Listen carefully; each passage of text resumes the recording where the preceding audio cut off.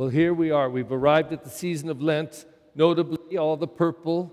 The church is asking us to take a good look at ourselves. If I had to say what the spirit of Lent is, it's like you haven't showered in a month and you go take the shower of your lifetime. You get soap and you scour and go under the nails and get into the ears and go through the hair and get rid of all the pulgas and everything. Just get yourself clean. That's Lent. It's not a sad time. It's not a time to be, walking around looking gloomy because, we have to sacrifice. It's a time to cleanse ourselves and to renew ourselves. Every great religion has a few elements. Of course, they have faith and praise of their God. All religions. All great religions also emphasize compassion and love and service. They all do. But another area is they also focus on atonement and a checking out of our lives and our sinfulness. Because the fact is, we're all human. We all fail. We all fall.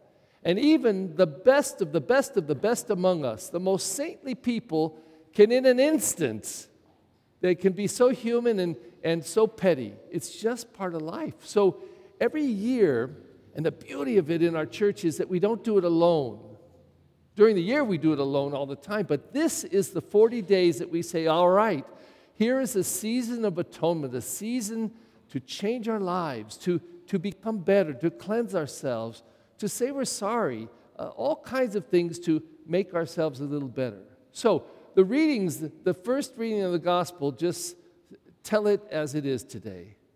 The first reading gives the spirit of what we should be doing.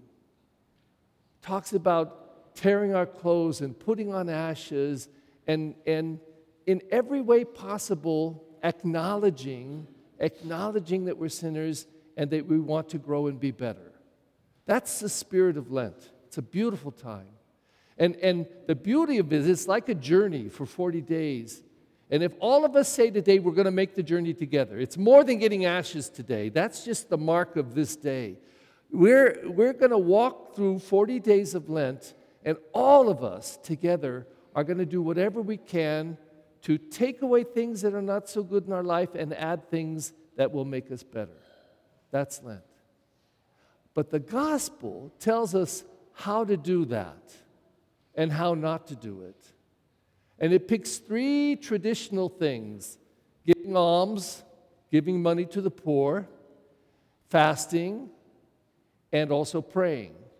And each one of it says this: don't do it for show. So this is not the day to go to announce to everybody, I'm giving up chocolate and I'm going to say the Our Father every day 3 times a day. So what? Do it in private. You know what you need to do. This is not a time to try to get praise from each other for what it's not a contest. It's a journey that we all want to make together. And so the gospel says there's a right way and a wrong way to do this. The wrong way is to do it for show. The right way is to make this in a beautiful and intensely spiritual journey together. What can we do? Well, from the negative or apparently negative side, we can stop doing some things. So, for example, if we wanted to face one thing in ourselves, let's say that I said, I lie a lot and I just know it's not good. Then how could I concentrate on this journey of 40 days and 40 nights and deal with my lying? Is it possible that I could put so much concentration and spiritual energy around lying that by the time I come to Easter, I could say, I pretty well have put it out of my life. I've made a change of life. Fantastic. Some people like to do just like penances, like they love chocolate, so they give up chocolate. They love coffee, they give up caffeine. They love their beer, and they give up their beer. Whatever. It's okay. It's okay. But more important than just doing it is noticing what it does to you when you do it. Because if you give up chocolate and then you become a grouch, like I always tell about my priest friend who would give up beer during Lent. He'd say this: I hate Lent. I hate it because I give up beer. I say, well, don't give it up. Drink extra. I mean, it shouldn't make you grouchy, Lent. It should free you and me. It should allow us to say, I don't need this, and giving it up has challenged me to become more open and made me take a good look at myself. What do I cling to? What do I say I have to have? But it could be also a very positive time for doing something extra. For example, maybe this could be a time to try to fall in love a little bit more with Scripture. So especially all you guys, you are very smart about the internet. You can go on the internet and go to usccb.org. She just can put it on the black or green board for you. And every single day of Lent, you could read the gospel that we have at Mass, even if you don't come to Mass on Tuesday or Thursday or Friday or Saturday. You can pull up the gospel of the day and read it and see what Jesus is speaking to us through this Lenten period.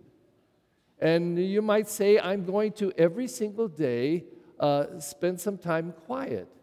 A lot of you have altars in your homes. You have your place where your parents have statues and the cross, and maybe you could go there for 5 minutes and just be quiet. Say, God, I'm here with you. I'm not going to say a whole bunch. I just want you to know I love you, and I want to sit here with you in your presence just quietly. 5 minutes, believe you me, it'll feel like 3 hours. But the point is this: Lent is a time to make the journey. It's a time to take the walk. It's a time to go into a place deep inside where we say, how do I grow to be a better person? How do I grow to deepen my love for God and allow God to be more a part of my life? How will we do it? At the end of the service, just as you leave the door, I'm going to mark you with ashes. And some people like to hear the phrase, remember, man, that you are dust, and unto dust you will return, and the ashes are a sign of what happens to us after we die.